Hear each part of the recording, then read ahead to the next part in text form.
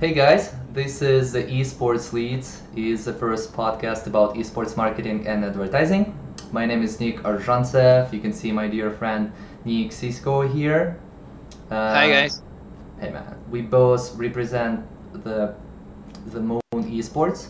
Is an innovation agency for esports industry, and the Esports Ads.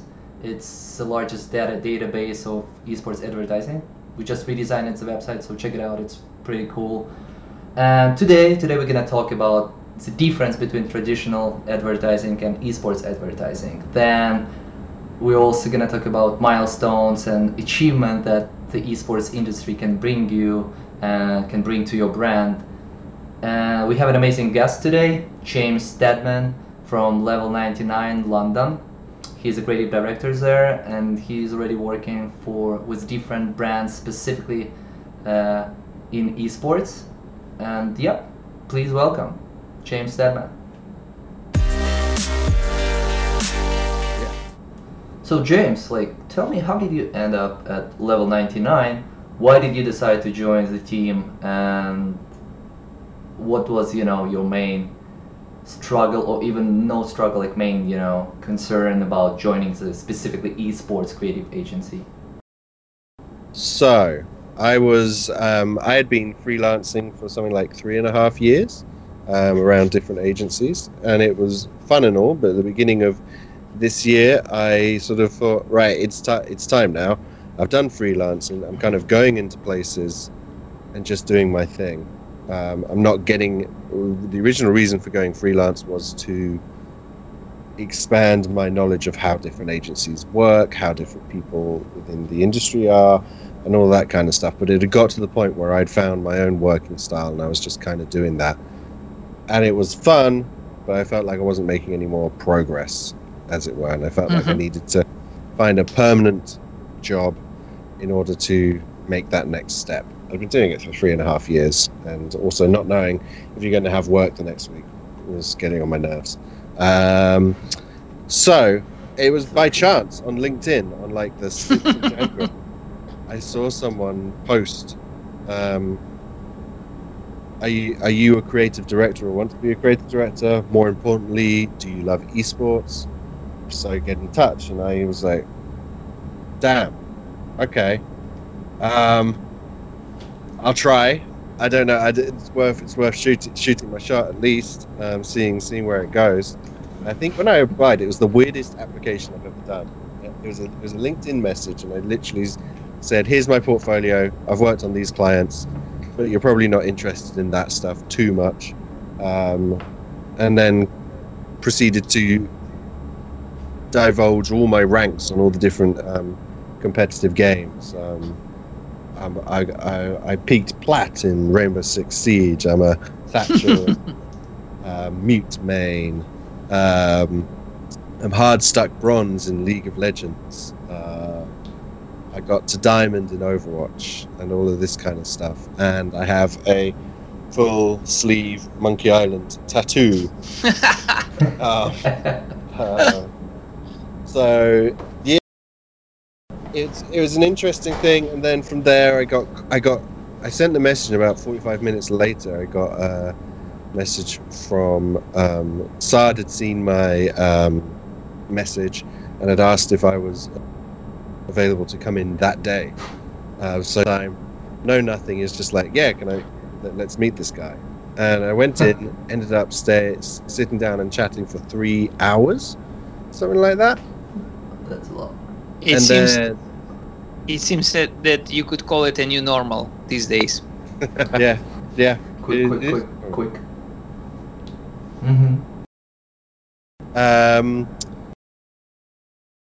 And then I sort of we were trying to arrange a second meeting, but it kept on falling back and back, and I thought, nah, this ain't happening. And then all of a sudden, I think it was even February, late February, I spoke to the rest of the guys, and then a couple of weeks later they were like, yeah, can you start on the 2nd of March? And that's kind of what happened. It was really bizarre. In the meantime, they brought me to the London CDL event, I hung out with some of the people there. Yeah, it was a really weird interview experience. Really weird. Cool. I think it's similar to the startup approach. So less corporate, more like, hey, let's go with the flow and see what will happen. Yeah, it didn't feel like they were testing my qualifications for the job, and more who I was as a person and if I'd be okay to work with. I mean, you already have two main things. You are good creative and you're involved in esports. You watch esports. So these two things probably the main, connection to get a job at Level99. Yeah, it's great, but with your background working on, freelance and also in-house traditional advertising and now Level99, do you feel any difference working, at the esports creative agency? Like specific things that you like, yeah, this is totally a different experience, or it's basically almost the same? It's a tough one because it is and it isn't. There are sometimes sort of moments where I'll be like, hey guys, this is the way we did things in advertising, and it would be like, oh damn, that works really well. And there'll be other times where I'm like, hey guys, this is the way we do things in advertising, and they'll be like, yeah, but in esports we do it this, it's sort of like more angled this way. We don't it's sort of, I think it was pitch decks. I was like, do we need to put any concepts up front and that kind of stuff when we're pitching? And it's like, no, we're putting together a sort of like scope of work and what we'd look to do on the sales side, and then you sort of get into the pitching once you've got a more solid thing. I don't think there's the same pitch for us and give us all your ideas before we've even paid you anything mentality that I was used to in advertising. I'm used to like giving away all my best ideas for a pitch that you don't even know that you're going to win for nothing. Nothing.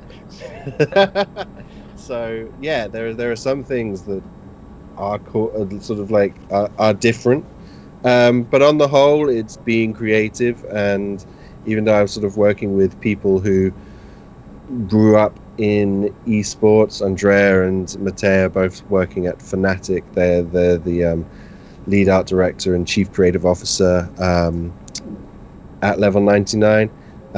When I hear them talk, or I see a mood board, or we talk around ideation, or even around process and stuff, fundamentally it's the same thing. It's being creative, and yeah, it doesn't feel alien. Actually, there's one interesting question. We were talking with one gaming client of ours like a week ago or something, and he was asking us what really esports agencies are doing at the market, because he used to work for the, let's say, a digital agency, and he's into gaming market, and he was asking, is there any specific knowledge or skills or processes? Like, how should anyone define what esports agency is doing and what it's not doing and not covering within their services? It's an interesting one, because yeah, I think anyone can sort of set up shop and say they're an esports creative agency, but I think that what you need to look for is to a certain extent a certain level of people who have cut their teeth within the sector space and understand it. The selling point for agencies in esports is they need to understand this very desirable and lucrative market. It's young people that do have disposable income that want to spend it and want to feel more connected to something that they really, really, really love. So it's really desirable, but it's a really hard nut to crack, because the second you do something that doesn't feel genuine, you might as well have said, well, that's kind of wasted, because they're just going to completely dismiss it outright. Any brand that's attached to that thing, they're probably going to dismiss it unless it has a genuine benefit to that person or gets the space that they love so perfectly that it feels like an extension of that universe, whether it's League of Legends or Fortnite or whatever else. Yeah, and I think that's where esports agencies probably have the nod on traditional agencies. It's this focused cluster of people who have actively said, I dig esports, I play these games, I watch the content, I have decided to put my career into this stuff, I consume the content and all of that stuff, and I'm surrounded by other people who are the same.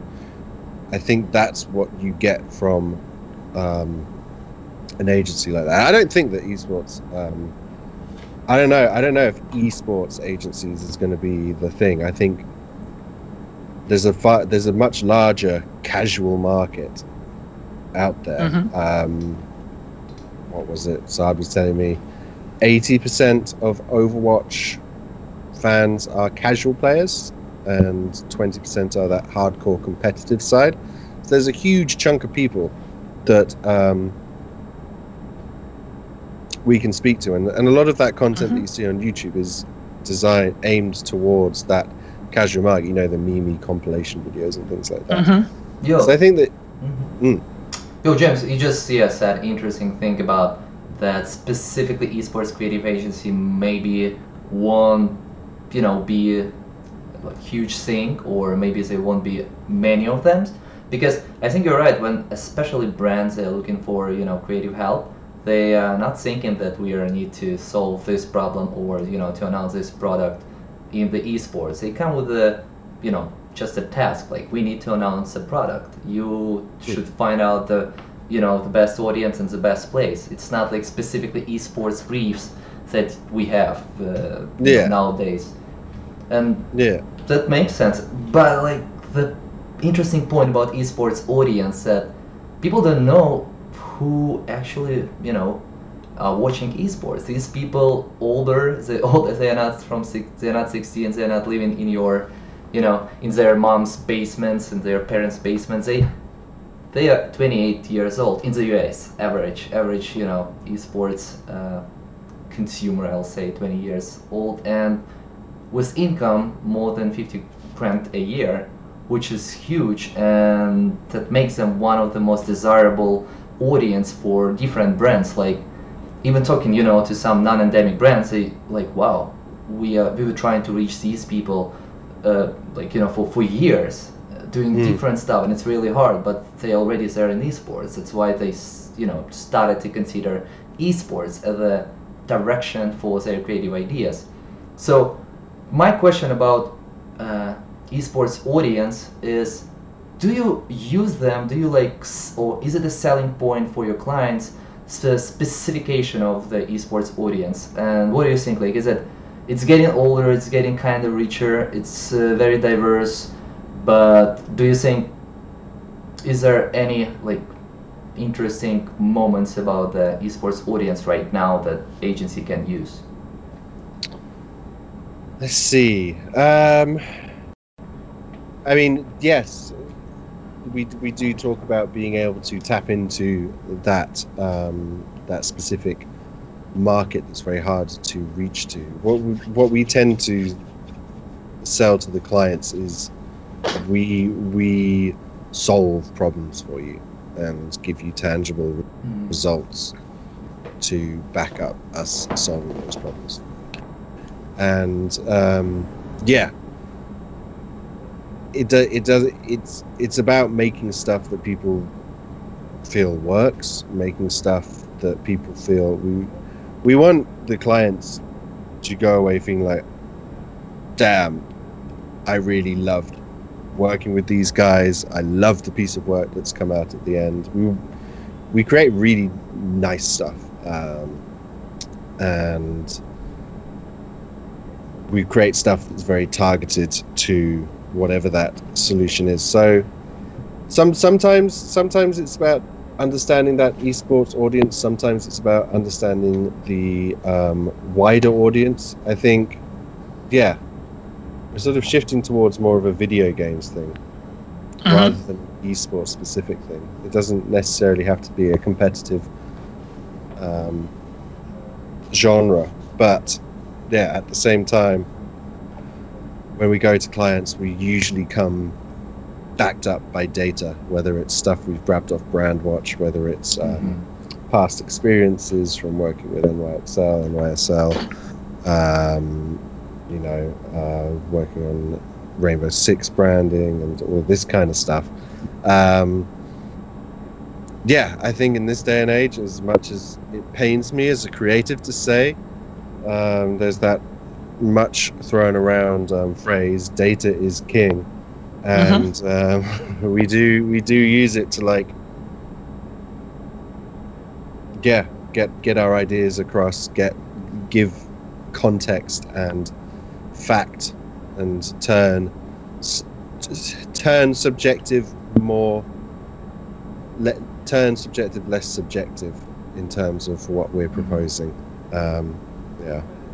Yeah, but at the same time, for example, I heard the stories around the DreamHack, the recent ones, that there were brands that integrated some advertising within their activities, and then when they measured the, let's say, community feedback or fans feedback, they realized that lots of the mentions of the brands were like within the root context, hate speech, etc., etc. How you, and Twitch is banning all the streamers, etc. How should brands navigate the specific side of this esports or a gaming community when it's really easy to get them angry with your boring logo or boring advertising or not specific organic esports advertising, like like we are making the 160 campaigns and we will just use the esports as the media placement for our big TV spot, and that's it. How you're explaining the esports audience sensibility within your campaigns, so lots of the brands would really be attracted by the audience and would it be distracted by the results? I think when we talk to brands, that they sort of like, we're not rude about it or anything, but we sort of have this concept of like respecting the audience that you want to interact with. It's not so much about, you can't just, it's not a case of you, I want to be in esports now, so my advertising's in esports. There we go, bam, done. No, you need to. It is a community, and it's a community that's built up from only a few people, and then like, yeah, it's all about respecting that community, understanding that community, and looking for where you can enhance that community. And it just so happens that you're a brand and this is the product that you sell, that kind of thing. I think it's about finding your way in there without it looking like a cash grab or looking like you haven't put any effort into understanding the audience. It's like a hyper version of other advertising. In other advertising, people know when you're not being genuine or you don't know what you're talking about. If a bunch of guys come up with a product, I don't know, shampoo or something, and it's super patronizing, that ad gets ripped to shreds on social media. This people are just much more quick and care more, because you could be perceived as invading this space. Actually, that's why I love the Bumble campaign with the Genji team when they sponsored the female team and connected the young girls' empowerment within especially competitive gaming, and within such times when they are just, let's say, a few female gamers and the community is really smaller comparing to the male side, and I think that there should be more and more bold campaigns that really helps to show the other side when there could be a bold campaign within esports. And I think the OG is really the good case around the community and the passionate leaders that drive the esports. OG formed in 2015, and I think it was one of Level99's first real sort of projects that Level99 formed in 2015. Essentially, Saad, Andrea and Mateo are actually brothers, all met at Fnatic. Andrea was a former Fnatic pro Dota 2 player, and he'd got into the journalism news side of Fnatic. Mateo creative design art side of Fnatic, and Saad was working on the business development side of Fnatic. But yeah, in 2015 they got together with Notel and the others, and wanted to make a new Dota 2 brand. That was, I believe the goal was to create something that was forged by the Dota 2 community. That's where it kind of started, and obviously OG have expanded into other games, but for it to be something real that came from the community, wasn't this kind of like business owned investor kind of held org, but more something made by members of the community for the sake of competitive gaming. And their logo work, I believe Dre's favorite color is green, so the original OG logo might have been influenced, the green on it might have had something to do with Dre before Red Bull joined up with them. And we kind of helped them forge that identity and start that kind of like voice and early attitude they've got.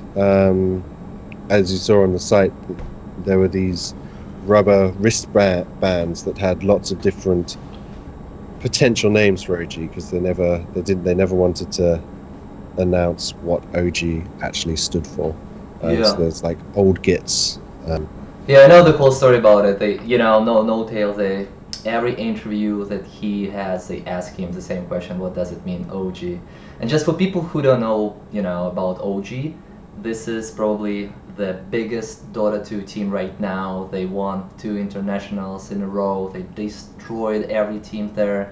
And Notail, I think, is the richest pro player in the world right now, because for the last international, the first place was like 15 millions for 5 people, which makes them, like huge, I'll say. And but the whole thing happened before they won international, and I'm wondering, like, maybe when they were working on OG, how close did they work with Snowtail and team, or it was more like, we will bring you our vision of OG and we will discuss after? Oh no, I think it was very collaborative. I think there's still a lot of love between the guys who worked on OG and the and OG as a team, and Notail and that. So I think this was like a team effort, very collaborative, and that's what I like about this. A lot of the stuff that I've worked on so far, there is this huge collaborative effort between client and us as an agency. I think that's really important. Like, in any creative scenario, the less you make it us versus them, whether that's creative and account management within the agency internally, or agency and client, the less you can do that us versus them kind of thing, and actually work together, the more fun you can have, the more interesting the ideas can be, and when it's client and agency, the more chance you have to get something weirder or cooler out the door, because the client is being taken on that process, they're being taken on that journey, and they feel like they're part of it. Let's imagine I'm a brand manager of Red Bull, for example, and I have an organization that I'm sponsoring, and I have an agency like Level99. How should I really split the, let's say, impact on the future advertising or marketing activities between the players? How should I approach from the client side and help the best creative process to be really best and not an average and not to damage everything? How you could describe, let's say, the best possible balance between each side of not the market, but let's say from ideation to the production side? So what I'd suggest is ask questions. Like, if there's something that's being suggested that you're not sure on, that you're like, why are we doing this? What's the reason behind this being included? Ask a question. If you have the time to sort of like allow the agency to take you on an esports journey and explain the rationale behind things. If the esports agency isn't explaining the rationale behind things, they're not doing a good job. First off, I think as a video game agency, as any agency, you should be explaining the reasoning behind the things and giving the required level of history and explanation. So if you're dealing with someone who does not have any interest in esports prior to this branding exercise, it falls on the client to understand the territory somewhat, I guess, get a base, or at least be open to understanding it. But the agency should be like taking them on that journey into esports. I think part of the reason you would get a video game based agency involved in this stuff is so that they can hold your hand as you enter into the dark, thorny world of esports.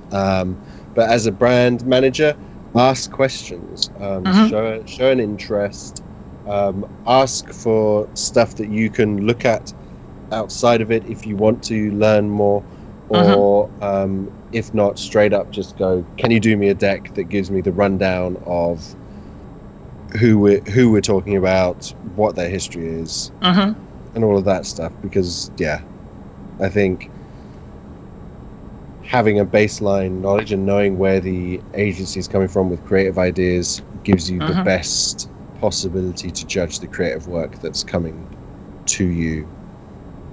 And there's a tricky question here.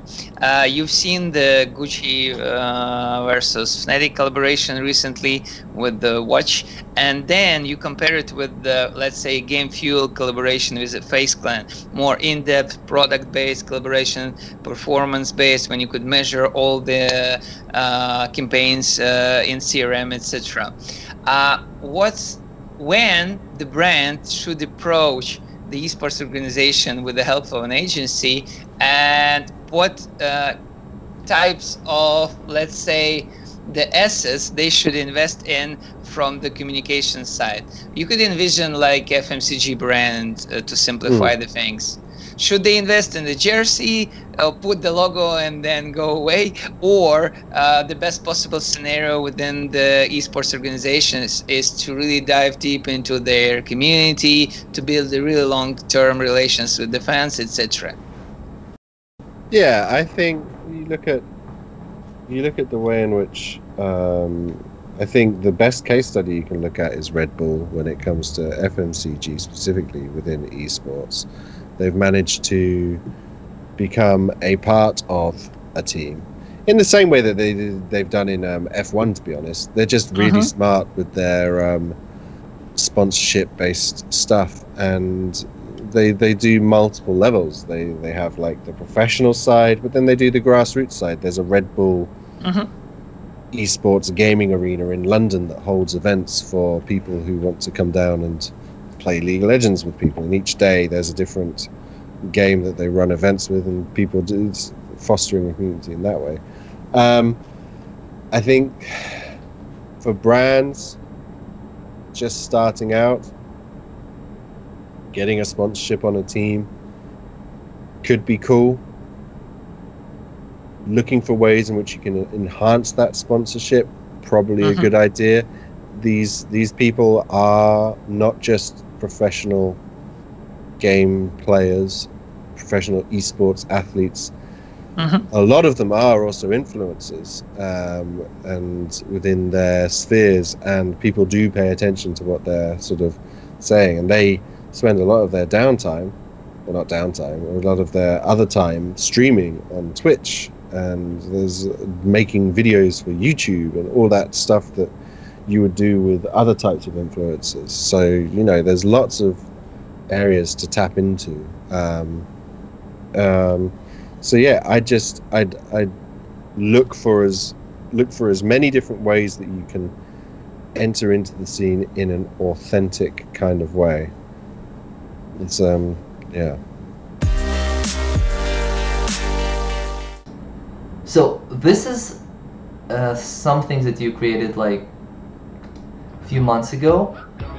Is it like a usual thing to work on these small content pieces like this, specifically with this, with this client? And tell me how do you work with client? What's the difference between like usual social for deep brands in the advertising world and esports social? So with NYXL and Andbox, who are the parent org of those two teams, we do a variety of different creative outputs depending on what they need in any given month. There's social. There's lots of social work. There's various graphics. There's bigger, more high level, high effort pieces that we do. But you know, one of the things that we did was launch NYXL and NYSL through social. Sure that we fostered communities that would be engaged with the team, would enjoy the brand, and feel like we had an identity and a place that they could come to where they felt like they were with the team on social. So yeah, I was very lucky when I joined in March, and sort of have been working on the social side of things in the NYXL, because the community, the Overwatch community, is pretty special.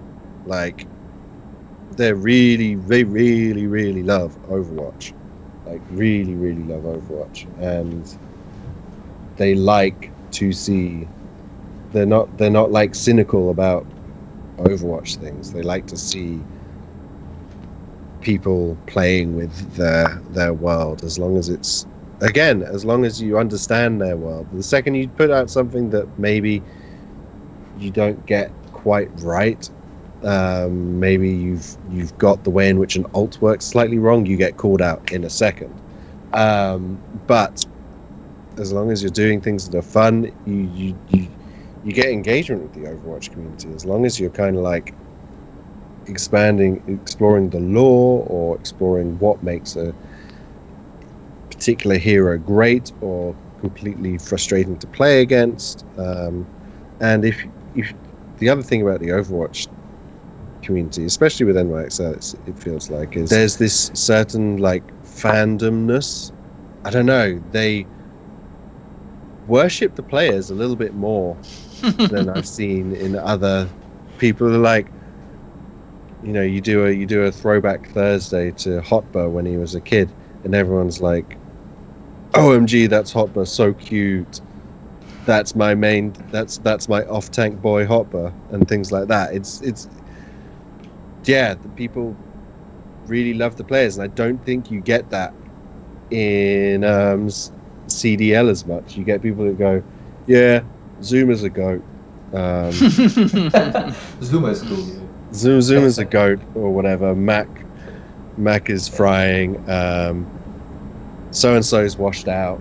it's a lot more, I don't know, casual. And maybe that's COD versus Overwatch. COD is more casual and attracts a sort of that kind of audience, whereas Overwatch, you know, there's this intricate lore. There's a lot to get your teeth sunk into.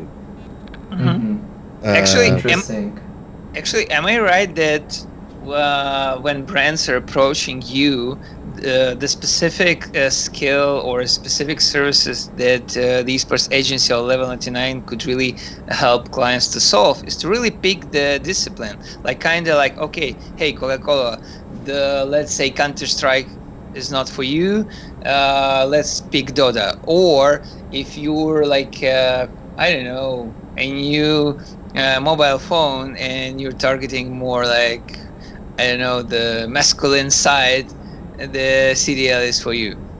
Yeah, 100%. I think that there is definitely that side of things. You don't want to be advertising. I don't know. You wouldn't want to advertise things that a COD bro would like in Dota. I don't think. I think there are some brands that are larger than specific niches and things like that. But yeah, I think having that kind of awareness of where you're taking your brand to, and esports agencies giving that recommendation about which games you should be looking at dealing with. I mean, you see it with Overwatch. Game Fuel is not sponsoring Overwatch because Game Fuel does not feel like a Overwatch brand, really. And I think I agree with it. It feels a lot more like a COD brand, that kind of maximize your performance, get the most out of your game kind of stuff. It does have more of a CDL thing, and I don't know whether, you know, even Dota or League would really benefit from Game Fuel. I imagine one day we'll see that come in, but you know, Game Fuel so far they're like they've got a bit of that stuff going on. Yeah, they're definitely targeting people like the mysteriously disappearing Dr. Disrespect and those kind of like amped up side of things. I think that's a definite strategic decision. Their brand is amped up, so target the things in esports that are amped up. But how creativity could really shape the metrics, because you're a creative director and you're always trying to explain why we should be more original than traditional approach, why should be more bold, creative, out of the box, than do something that others are doing and copycat their own success. How you really promote the investment into creativity in esports? Let's see. Yeah, I know. This is a tough one. I think the SoFi thing that we did with the Mutineers, it was kind of like trust us. You're a finance brand, and this is like your launch piece. And Ella over at Mutineers was amazing at getting the client on side as well, and sort of helping with coming up with this script and helping push through the super creative mood boards and script idea that we had, and you know, eventually did the stuff. But if you're trying to convince people to do the creative stuff, bring facts to them, bring them rationale and reasoning that they can't argue with, and the bottom line is they can't argue with that. Like when we did that SoFi ad with Mutineers, apparently it went into some kind of, I don't know, group testing, one of those focus group type testing online platform things where it tests how good the communication rate, how good the comms were in it, and apparently it blew it was like it's good if it gets 4 green checks, and we got something like 9 or 10 green checks, something like that. Oh. So Oh. yeah, I think it's about results, data, and facts, and having the strength and spine to sort of stand by those facts and creative ideas, but also having the empathy that for a brand that's just starting out in esports is damn scary, especially if you've seen other brand fails in esports, or you've heard of horror stories or anything like that.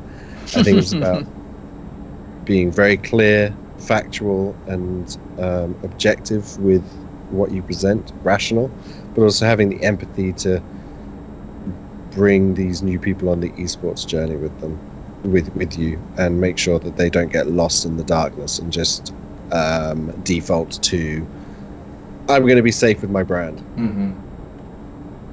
The more they understand about the space, the more likely they are to do those fun things and be more daring, I think.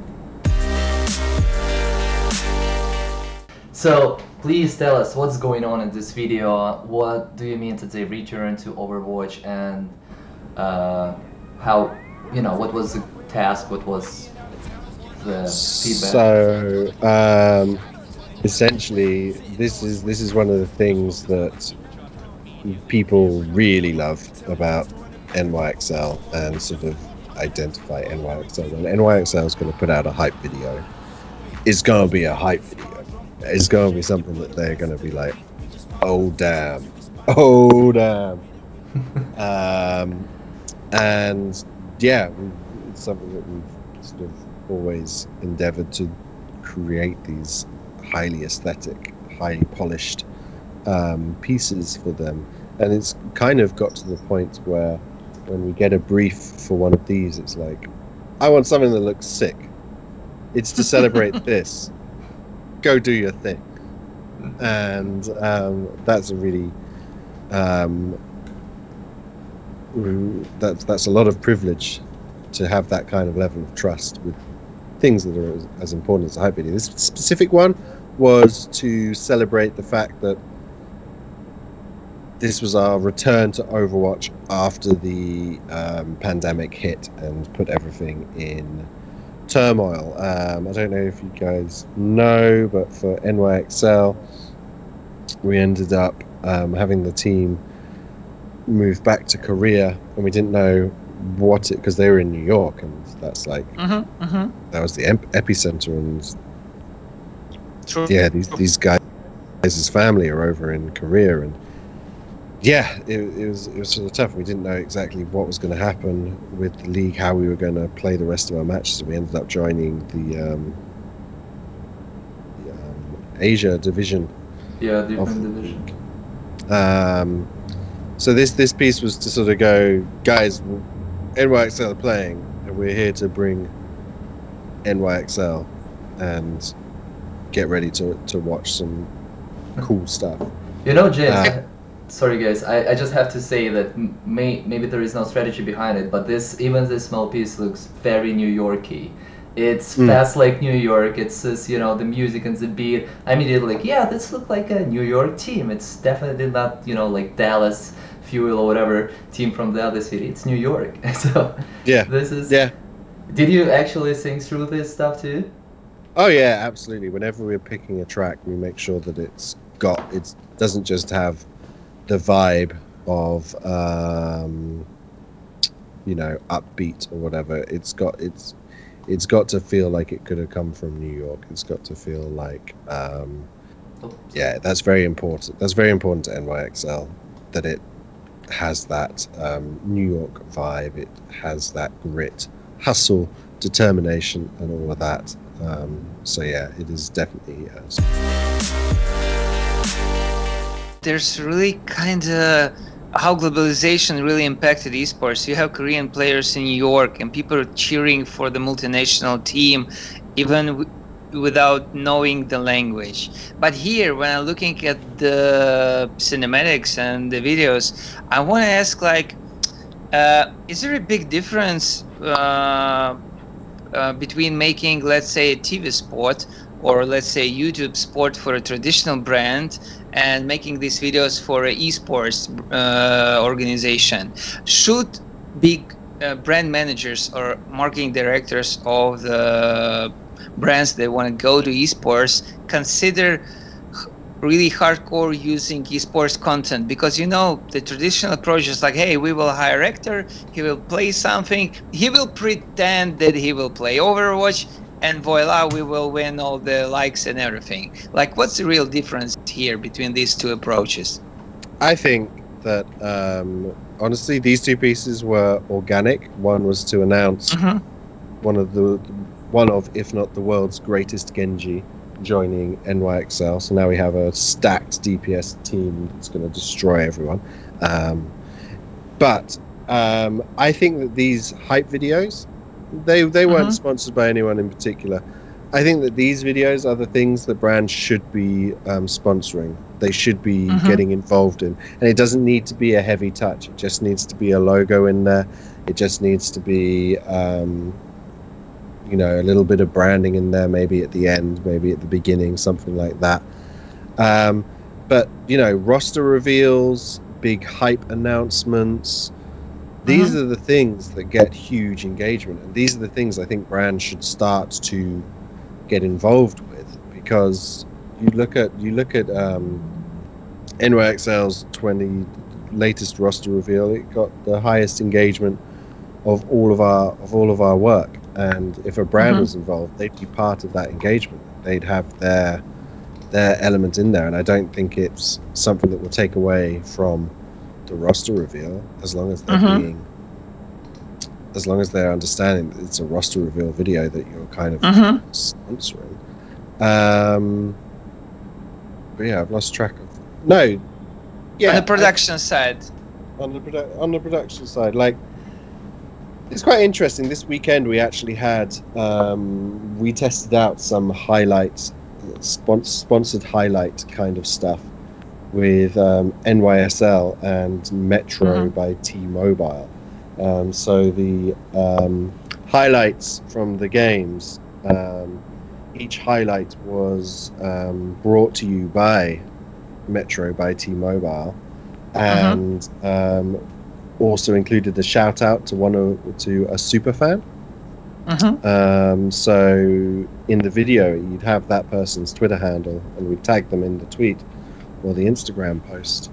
And it's a Metro. It's got Metro branding in it. And it has a killer gameplay element, and yeah, I think it's weird. The brands that get esports, like T-Mobile, who've been in esports for a while now, they seem to know what they're doing with esports and how they want. They have a very clear understanding of how they want to sponsor esports. They're very methodical and have their rules and their ways of doing things and best practices, and it does lead to stuff that works. So yeah, they understand the space. And then you've got brands like, we've got a Warzone's Legends series for NYSL, where each episode is a different member of the team giving you tips on a specific element of Warzone, whether it's Gulag. I watched this one about Gulag. Yeah, I know what you're talking about. It's actually very useful, guys. It's like you should check it out. It's a useful little guide. Tommy did that one. Zuma.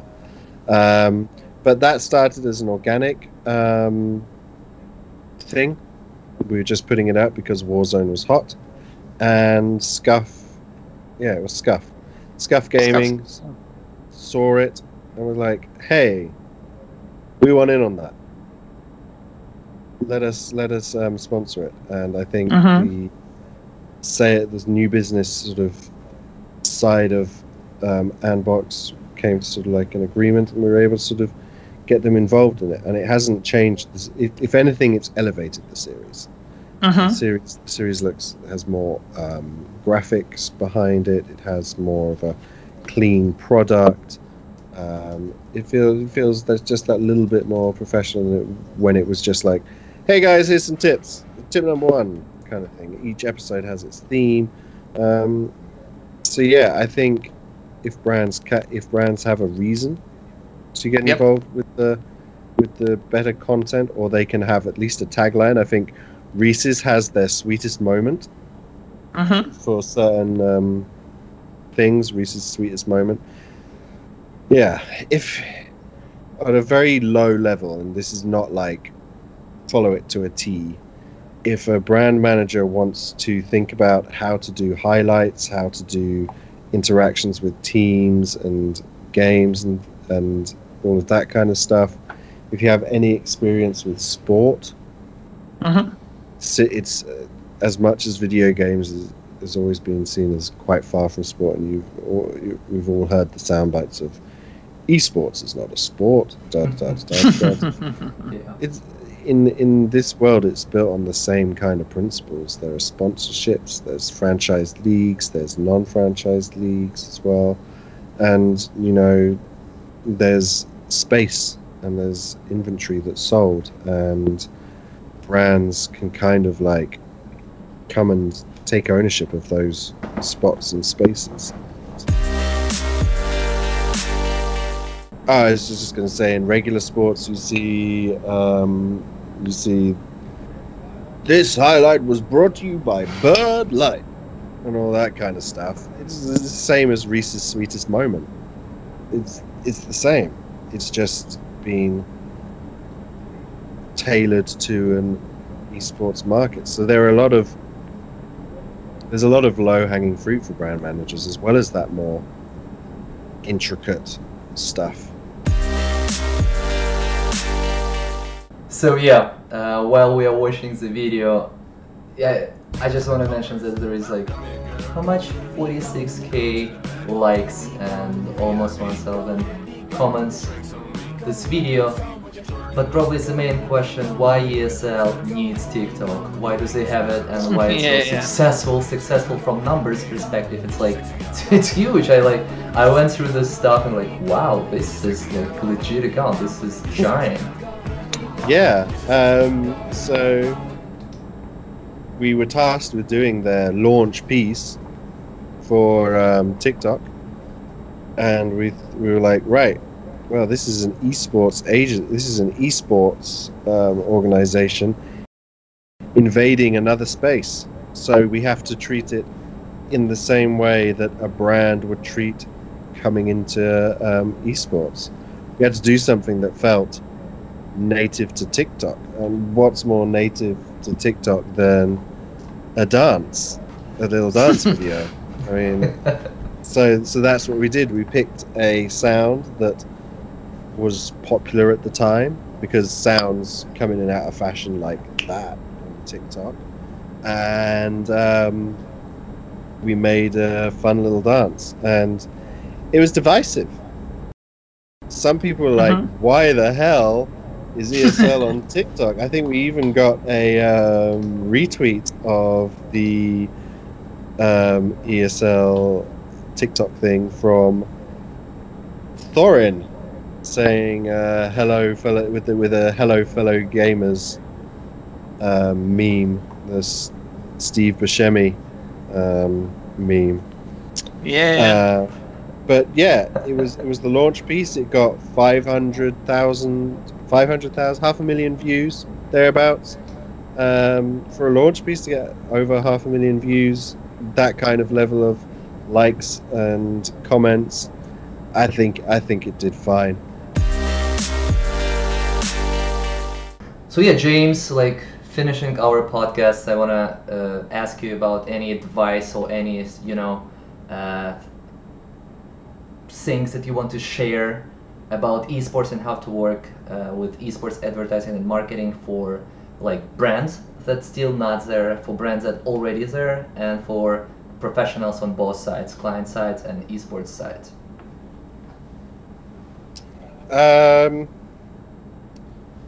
The best piece of advice I can give to anyone working in creative, whether it's as an account manager, whether it's as a brand manager, esports,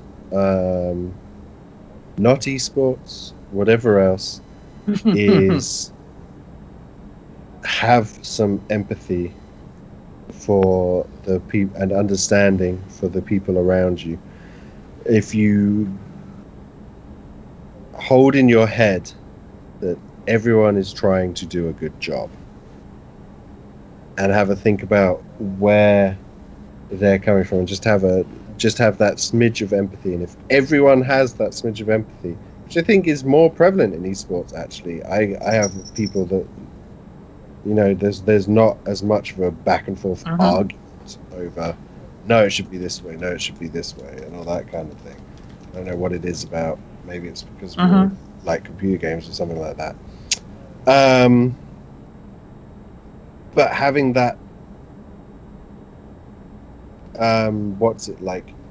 willingness to understand the other party just creates a great environment in general for creative endeavors and finding their way to the best solution in any given problem. And that's not saying brand managers try and understand where creatives are coming from because they're right. No, it's a two-way thing. Creatives understand where brand managers are coming from. They have objectives and they have things that they have to stick to because they've been mandated by their bosses that it needs to have this logo size and it needs to have this color and stuff like that. Yeah, I think if everyone can work that touch more collaboratively, yeah, they'll get better. And for esports specifically, learn the market. Read up about whatever you're going into. If it's a specific game, read up about that game, or ask someone to teach you about that game to give you the basics of it and all of that kind of stuff. The more you know, the better informed you'll be about the decisions you're making, especially if it's an area that you're not well versed in. Yeah, and it's actually great advice because without research, without understanding where you're gonna work, you'll have hard time to succeed because you can't talk the same way at Dota 2 and Call of Duty or Overwatch. It's different communities, different people, different ways to talk. Yeah. So I think that's all for today, and I want to say huge thank you, James, for being here with us. I'm sure we're gonna invite you again because it's such a pleasure to talk to you about esports and in general. So yeah, thank you again, and no worries. It was really, really fun. I had a great time. I can't wait for the next episode. I can't wait to see who it is. Yeah.